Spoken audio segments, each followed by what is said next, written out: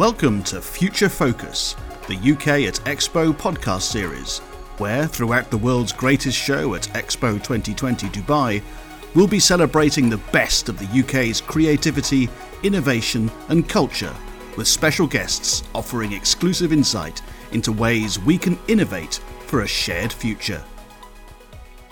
In this episode, host Nick De Leon talks to Claire Lepiniere, a senior lecturer in textile design at De Montfort University with over 20 years of teaching experience.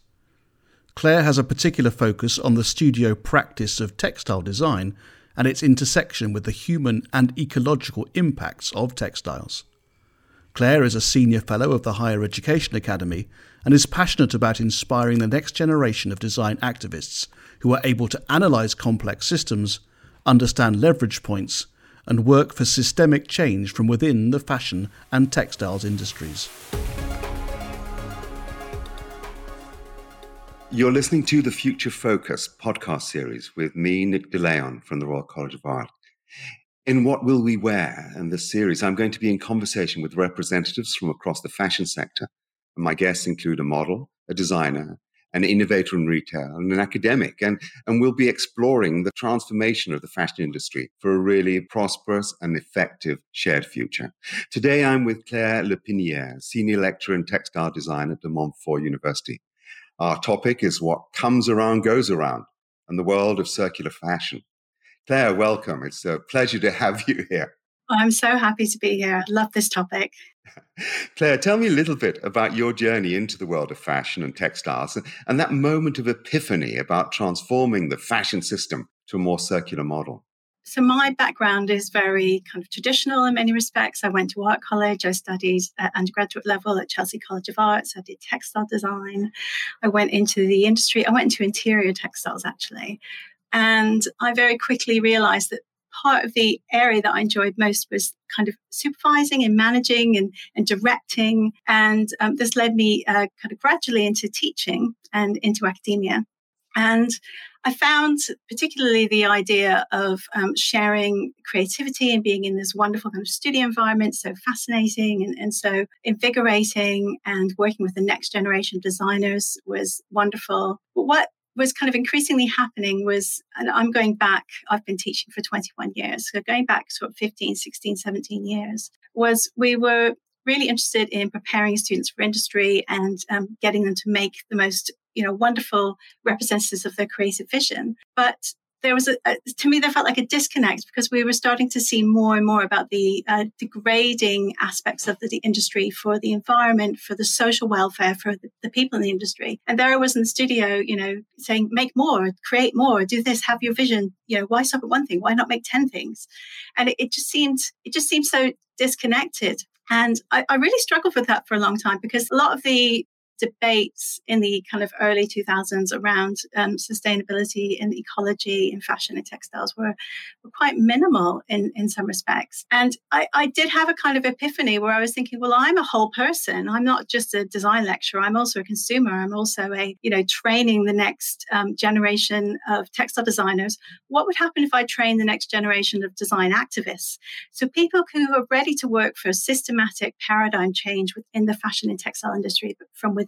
And that was something that was really exciting to me. And also, I'm sure your students were aware of it, or if not, you brought it very much into their field of view, that this is an industry that has very, very significant environmental impacts right now, both in the way we produce and consume fashion, and especially fast fashion. I was looking at the scale of the fashion industry and seeing it's kind of $3.5 trillion industry. I mean, that's as big as the GDP of Germany globally. But it was also so surprising to see it's the second most polluting industry on the planet right now. So I'm assuming that part of this must have been both in your field of view and also something you either made your students aware of or they were bringing to you as well.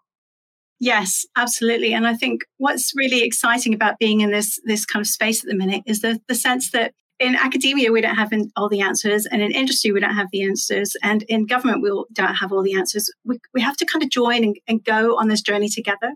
And what I found quite quickly, and looking through some of the ways in which we teach. So my teaching philosophy is very much kind of centered around education for sustainable development. And that's where you give students the materials to make decisions for themselves, because there's only so much you can do in terms of transmitting to students. You have to transform students, and that involves them. That involves them identifying their values and what they care about. And it's really interesting to kind of see students, when you say, well, look, these are the issues, and it's very depressing. You're looking at things like, that there's 400 billion square meters of fabrics are made every year, and most aren't designed to consider their end of life. If we look at some of the figures, we're looking at fashion, footwear and apparel emissions of 4 metric gigatons, which is the impact of the entire EU. So some of these figures are so huge and overwhelming, but actually, if we all make a little bit of a difference, we can make a huge difference. And it's kind of enabling students and empowering students with a kind of a vision of what do you care about and how can you go out and transform that industry for yourself. I suppose one of the challenges for being a student, and again, as working at the Royal College of Art, I have all the students that I work with there as well.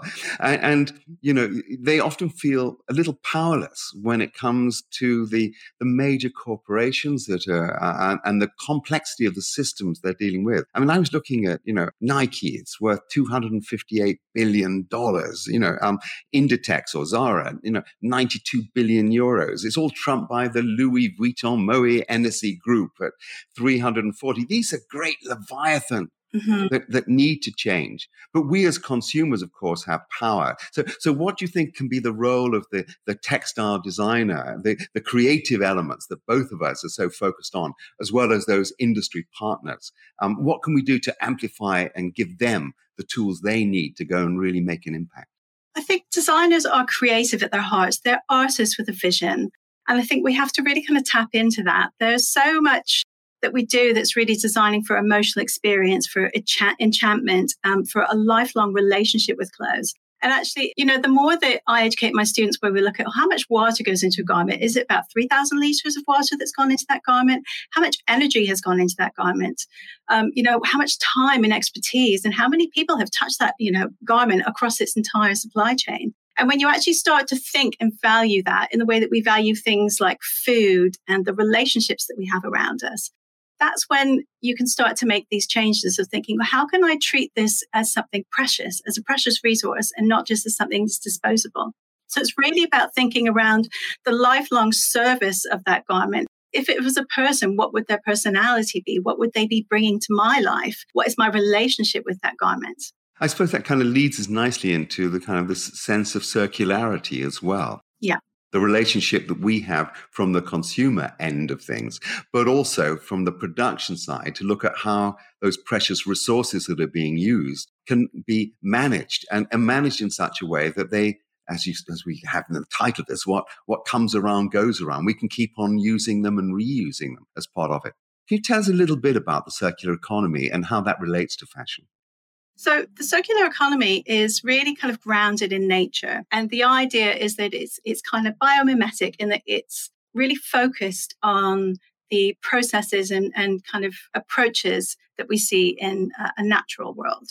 So when you're thinking about a circular economy, another word for that is a cradle-to-cradle economy or closed-loop economy. You're really seeing all waste as nutrients for new products, whether these nutrients are like the nutrients that could be used for enriching soil to grow crops, or a wider definition of nutrients, which is the materials or ingredients which can become a new product.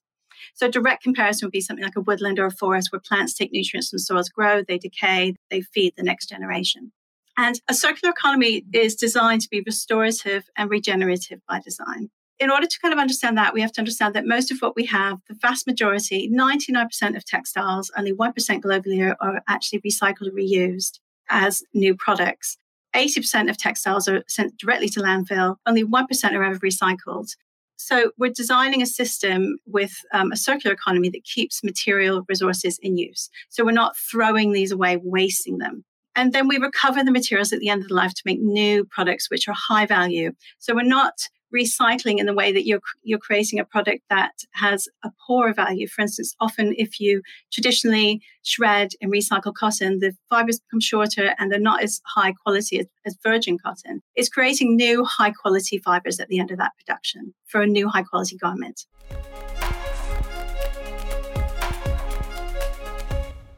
We live in a world where there are clear future limits to growth, not just because of the resources, but because of changing demographics. The world's getting older, and older people don't buy as much stuff because they've already got it.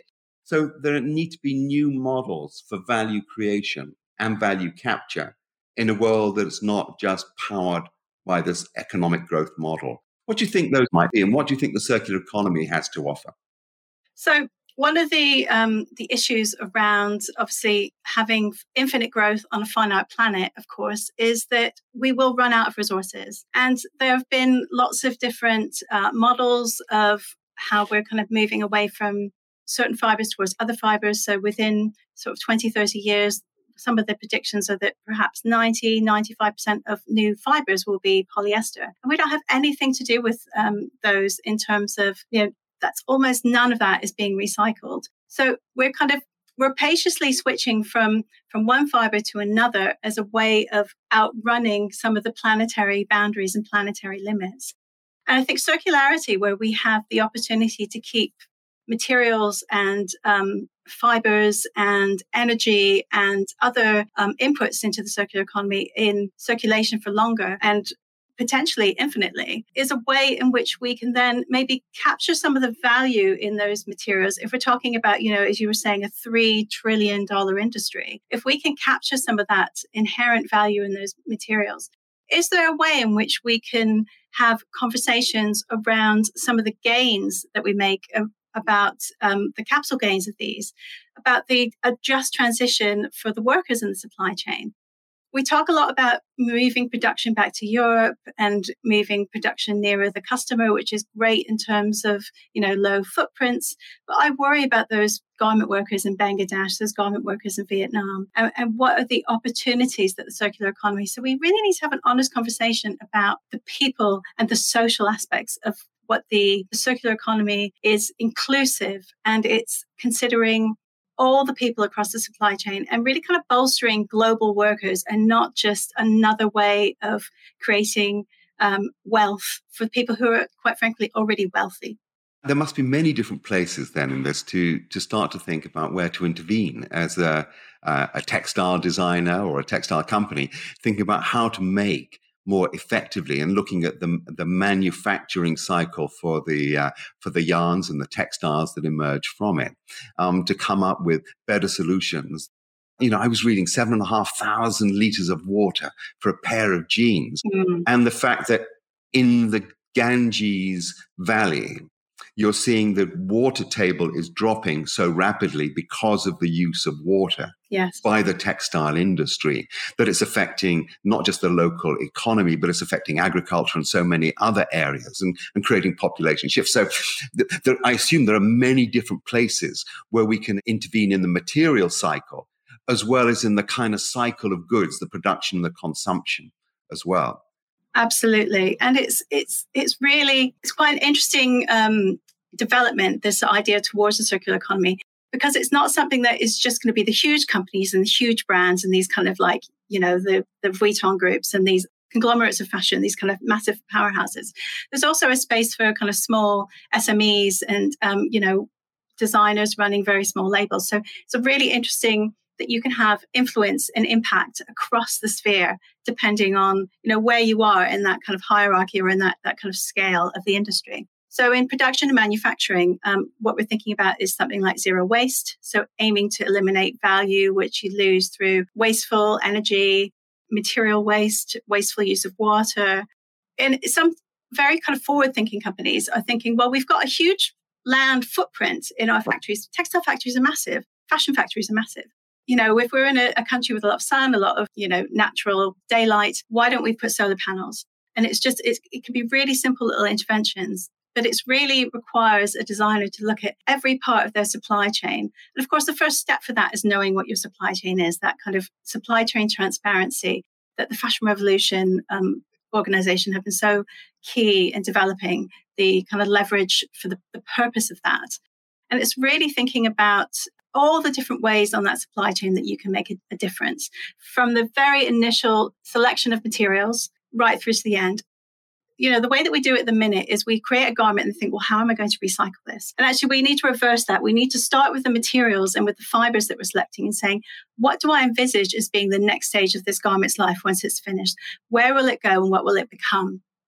And do you think that is something that companies, particularly some of these larger organizations, are taking on board? Because I assume this is a very fast churning world. We've seen so many of the incumbents in other sectors be challenged by new and emergent companies that are more in tune, if you like, with the mood of the markets, the consumer trends and patterns, and also perhaps more adept at using some of these technologies as well that are emerging. So do you see examples of this happening right now, this analysis of every element of that supply chain? I just wondered if you might be able to share with us some of those. Small companies, you've got, designers such as Phoebe English, and, she's really dedicated and just looking at things like, how do I reduce things like plastic hangers? How do I reduce packaging? How do I use dead stock in my production methods? Comet Chukara of Glow and See, she's got her beautiful, sustainable knit accessories for bicycling with the luminescent threads. She's thinking about the social impact of her production and how can she make a difference in terms of the lives of refugee women, of Black women, of women in the developing world through her production. In academic sense, I'm part of Textiles Engineering and Materials. That's our research group. And we've got one of our recent graduates who's now a university lecturer in Thailand. She was working in the industry and she came to us saying, I just don't like the local impact on the rivers that I see. I want to work to change this.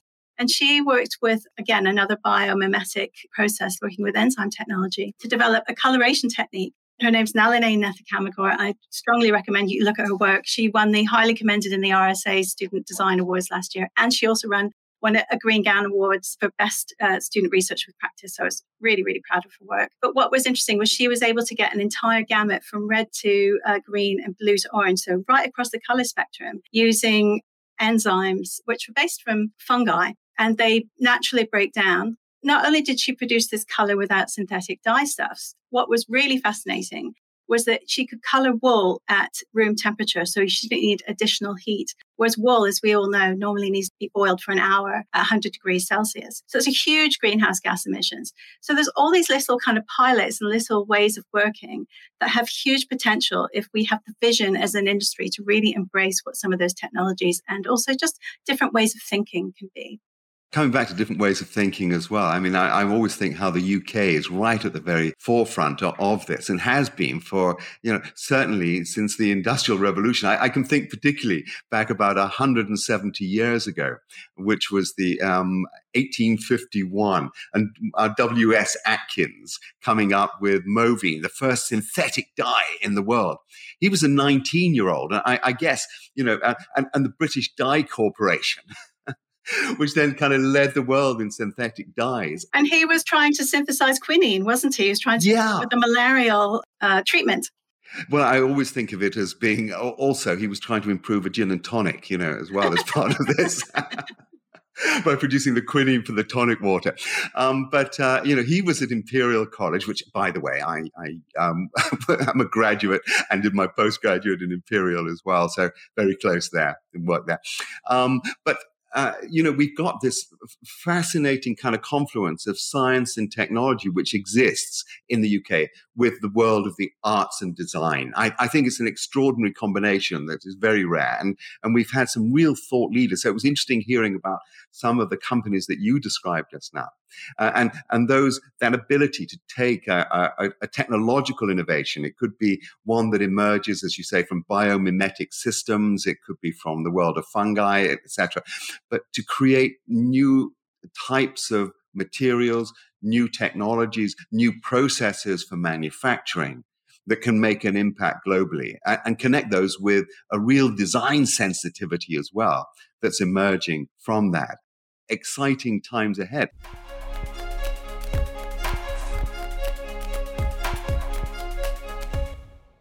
Do you think we also need to do some things to change the way consumers think and their attitudes to it? We're all about to emerge into the world as the pandemic, if not coming under control, at least we're now learning to live with it as vaccines have made an impact.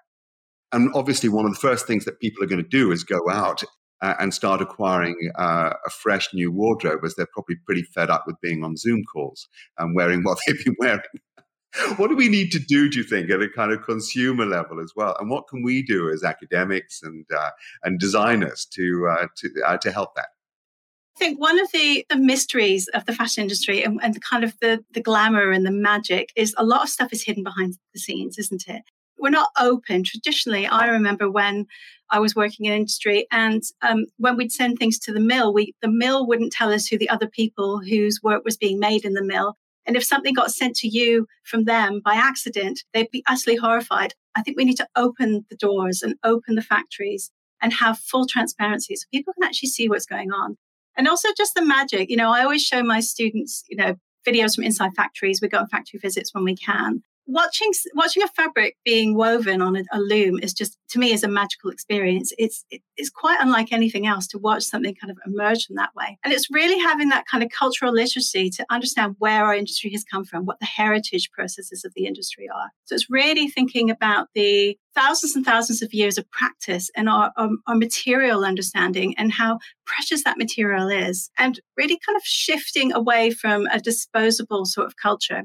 And it's really interesting because I don't know if you saw, but the Ellen MacArthur Foundation predicts that clothing resale will be bigger than fast fashion by 2029. And their methodology is always sound. They're very, they don't make big statements unless they can back them up. And I was absolutely astonished by that figure.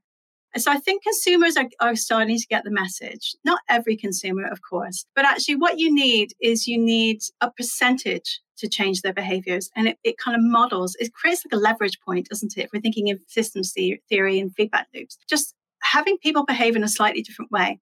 Because we have to remember, of course, our students are too young to remember this, but I'm old enough that I remember this, that fast fashion hasn't always been with us. Fast fashion is a very recent cultural phenomenon. And if we design fast fashion, we can undesign fast fashion and we can make it responsible fashion. I suppose, again, places like the Royal College of Art and De Montfort and the leading universities, particularly in the worlds of art and design, are the ones who are inventing the future, but they're also inventing the future narratives. Yeah. That kind of the role of design is to create new value in society. The world of the arts is to create meaning. Absolutely. As well as that. And so creating a new story is something which is very powerful. Now, a story can be the world of fast fashion, but a story can also be one of longevity, of reuse, of reutilization, of repair, of customization. Do you think this, if we think of the kind of the front end part of the world of fashion, about its distribution and its marketing and the way we consume, there's things we can do there to accelerate that move. I mean, instead of having secondhand clothes, I now have vintage. Well, I think personally, those who can see me online would know that I am pretty vintage in every sense. But do you think there are things that we can be doing there to encourage that, greater longevity of ownership, greater longevity of use, that reuse, that repair, that customization, that upcycling into new things? And what kind of examples might there be of that? Yes, absolutely. I think part of the key thing that consumers need, and, I don't even like to think of them as consumers. I like to think of them as agents for change. We can consume and just eat and eat and eat in that kind of consumption model, or we can change things and we can have an agency. And I think it's really important that we have communication. And the way that we share information as humans is we talk and we tell stories. And I think we need much more in the way of storytelling and understanding where we've come from, where we're going, what are some of those exciting new applications of technology, but also what are some of the ways that we used to do things. And this is always what's fascinating if you take students into an archive, or you take them into a lecture which is about, how clothing was made in the 19th century, how clothing was made in the 18th century. That sense that everything was bespoke, there was almost no waste. Clothes were designed to be disassembled and reassembled. If you had something that was very precious, such as a really beautiful piece of handmade lace, because of course everything was handmade, or hand embroidery, that panel was designed to be removed, to be laundered, to be put back on another garment. So you'll frequently see Regency dresses with, lace or embroidery, which from much earlier periods. And it's kind of really starting to think about the inherent, where have our clothes come from? Who have touched our clothes along that journey? What are their stories? what are those garment workers' lives like? And if we have to really embrace and we have to understand that the unfortunate history of our industry is the history of the colonial era, is the history of slavery, it's the history of dehumanization. So it's really, we're perpetuating some of those awful old colonial acts by having a kind of transactional relationship with nature where we extract from nature and we think of humans as resources and we extract from them by driving down prices, by driving down wages. And we just cannot continue to do that. And we have to tell those stories about this is what happens in our industry. This is what happens everywhere in our industry, not just abroad. It happens in the UK, it happens in Europe, it happens in North America. But these are also some of the capacities of this industry to do good in the world. And I like one of the stories I tell my students is the idea around cosmopolitan localism. So how do we invest in our local communities? How are we not only humans in our local communities, but how are we people? And it's really thinking about how we are intertwined, our community, our connection. We have a sense of belonging to the local area, but we're also looking at global issues. And I think that's really important. And I continually come back to stories. So one of my projects that I do with my first years is called The Story of a Garment. Tell me the story of your favorite piece of clothes. And we talk about the emotional connection that they might have with that garment, but also who has touched that garment on the way through its production cycle. And it's really interesting how transformative just investigating the supply chain and investigating their own personal values in relation to this are important. So I think consumers do really need to investigate their own values and I think, are the places that I'm getting my clothes, are they aligned with those values? I think this is a really interesting element here where we're talking about the journey of an industry, and we can go back, 300-400 years on this and look at, from the beginning of globalization when goods and resources and people were literally being shipped around the world in order to optimize production. And, 250 years ago, with the kind of growth of the middling and then the middle classes to furnish those needs for I often think about the fashion industry and its capacity to kind of monetize anxiety, but also bring magic. And it's that combination of the two which fueled it, but at a tremendous human and environmental cost. Yes. And seeing, therefore, the provenance and the journey of an industry of where it's been. I love this point that you've just made as well. And I think it's very insightful, which is we need to now look and see to what extent are we revisiting that, in fact, reinforcing an old model? The catastrophe of Rana Plaza, where 1,200, more than that, died with the collapse of that building. The idea that a 7-year-old might be making the shoes, that you've got indentured labor or slavery associated with it, are things that we've allowed to perpetuate. Meanwhile, there is the provenance of kind of ownership as well. And that sense of, but I know literally, I remember one of our students, she bought a sheep and then her family, I should say, had a farm. This was not in South London or somewhere where she had a sheep in an elephant and castle. Yeah, well, that would be interesting. A sheep in Elephant and Castle. And for those of you who are listening internationally, Elephant and Castle is a very important district just to the south of the Thames of London, in London. But she looked at every aspect of how she could create a garment from this animal, and that would become part of the provenance and the story, everything that it ate in its life, and how that sheep and where the wool was dyed and the nature of the dyes and every element of it. I'm thinking that we need to kind of create a narrative that's about the narrative, not only of the industry, but of the provenance of each of these items, to invest them in it. I also think it's very interesting what you just described about value as well.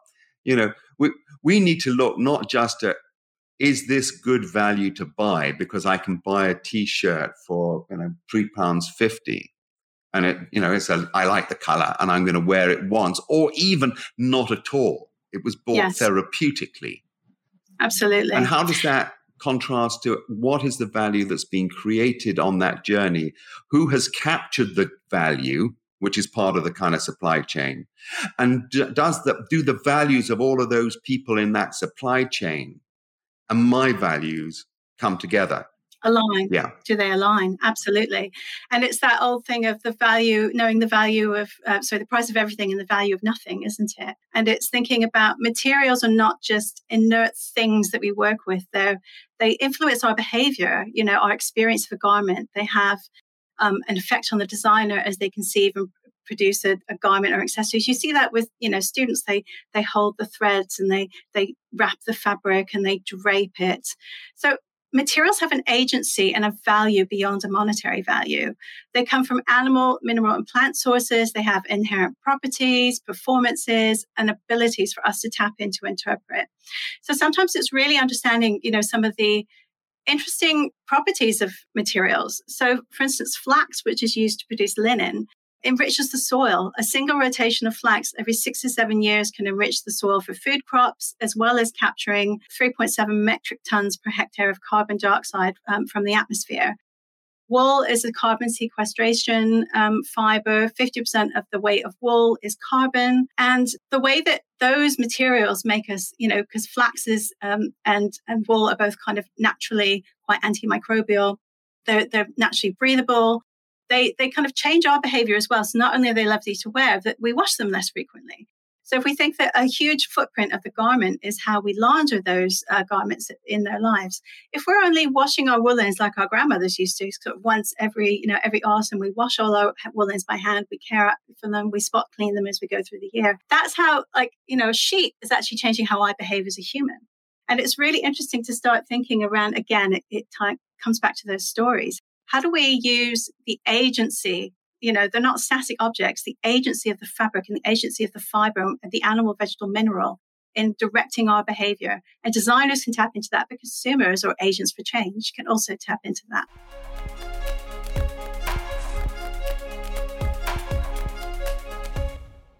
Now, in terms of the kind of coming to the circularity, and we were saying that today only 1% of what we wear ends up being recycled. It enters back in. We've got to address that other 99%. Now we can reduce the flow around that system by getting people to keep things for longer, to respect and value what they have, to reorganize their wardrobes and what they wear based on the stories, to create new levels of value as a consequence of that. But in terms of being able to tackle what is coming out the other end, what are the steps do you think we could take practically now to bring more circularity, not only into the manufacturing cycle of the materials themselves, but us as consumers? What role can we play? Do we have to change our consumption patterns, demand new things, or do you think there's an opportunity for retailers and distributors to create new models of ownership and acquisition, or taking things back, like the waste electrical and electronic equipment models? What do you think there is a role there, and is there a role for government in that as well? I think, yeah, absolutely. I think there's a role for everybody. I think when we're looking at, some of the stakeholders and people who are involved in this, we're looking at industry, we're looking at regulatory powers, whether that's kind of voluntary regulations, such as signing up for Textiles 2030, the Waste Recovery Action Plan, industry-wide initiative in the UK, whether it's things like the EU taxonomy, which sets out definitions of sustainable and environmental practices and what those mean. So as a way of kind of anti-greenwashing. It's really thinking about all of those different stakeholders working towards this. And as consumers, I think fundamentally it comes back to transparency. We can't fix what we don't know. We have to know where things come from, who's making them. What is the factory like? Could we go on Google Maps and look at the factory and look at their waste outputs? Could we look at their water outputs? And a responsible company, going back to this discussion that we're having about, perpetuating colonial inequalities, a lot of our industry was kind of pushed abroad because the environmentally polluting approaches that were taken were outlawed in this country. So rather than innovate and change them, outsourcing happened and offshoring happened. So it's really about thinking about all these different key stakeholders involving in problem solving at a local level for a global problem solving approach. So if we think through some of those stakeholders, we can think of the investment banks, those that are kind of channeling investment from high net worth individuals, corporations, institutions. Clearly, there's been a huge shift towards ESG investments, environmental, sustainable, good governance. And obviously, if companies don't meet those criteria, they're not going to get that investment. So there's obviously incentives for the big players who are seeking investment to do those kinds of things. There's clearly this kind of move, I think, by government that we're beginning to see, but I think we have to kind of vocalize and bring that forward much more. There are the companies who we're saying, as they look at the environmental impact, their consumers are asking questions. They're asking about their environmental. We've got kind of values-driven, not just value-driven consumption taking place right now. Yes. So there is obviously a role for that as well. And then there's the role of the designer in this, in who has to be someone who has that capacity to be able to think systemically, examine the story, and show how they can create more value, both for their clients and the people that their clients serve as well. I mean, have you got any particular areas of advice, of key initiatives you would like to see that could aid this transformation, either by government, by the investment community, in terms of consumers, in terms of retailers, in terms of manufacturers?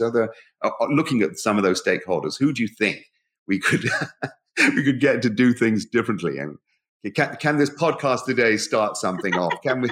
Let's start a revolution. Well, I think people follow the money, don't they? And what we're seeing is a huge global investment in the financial industry. So in the last 18 months, 2 years, what we've seen is corporate bonds being issued specifically for the circular economy. And the value of that, these are huge banks. These are Rabobank, Goldman Sachs, Societe Generale, Morgan Stanley. These are huge investment companies seeing the monetary potential of the switch to circularity. And it's really what we don't have is we don't have any kind of standardized definitions. We've got lots of different ways of measuring. We've got things like the Higg Index. We've got lots of different kind of tools and different initiatives, such as I mentioned earlier, the WRAP Textiles 2030, which is a initiative designed to support the fashion and textiles sector moving towards circularity in the UK. But some of the definitions are kind of loose.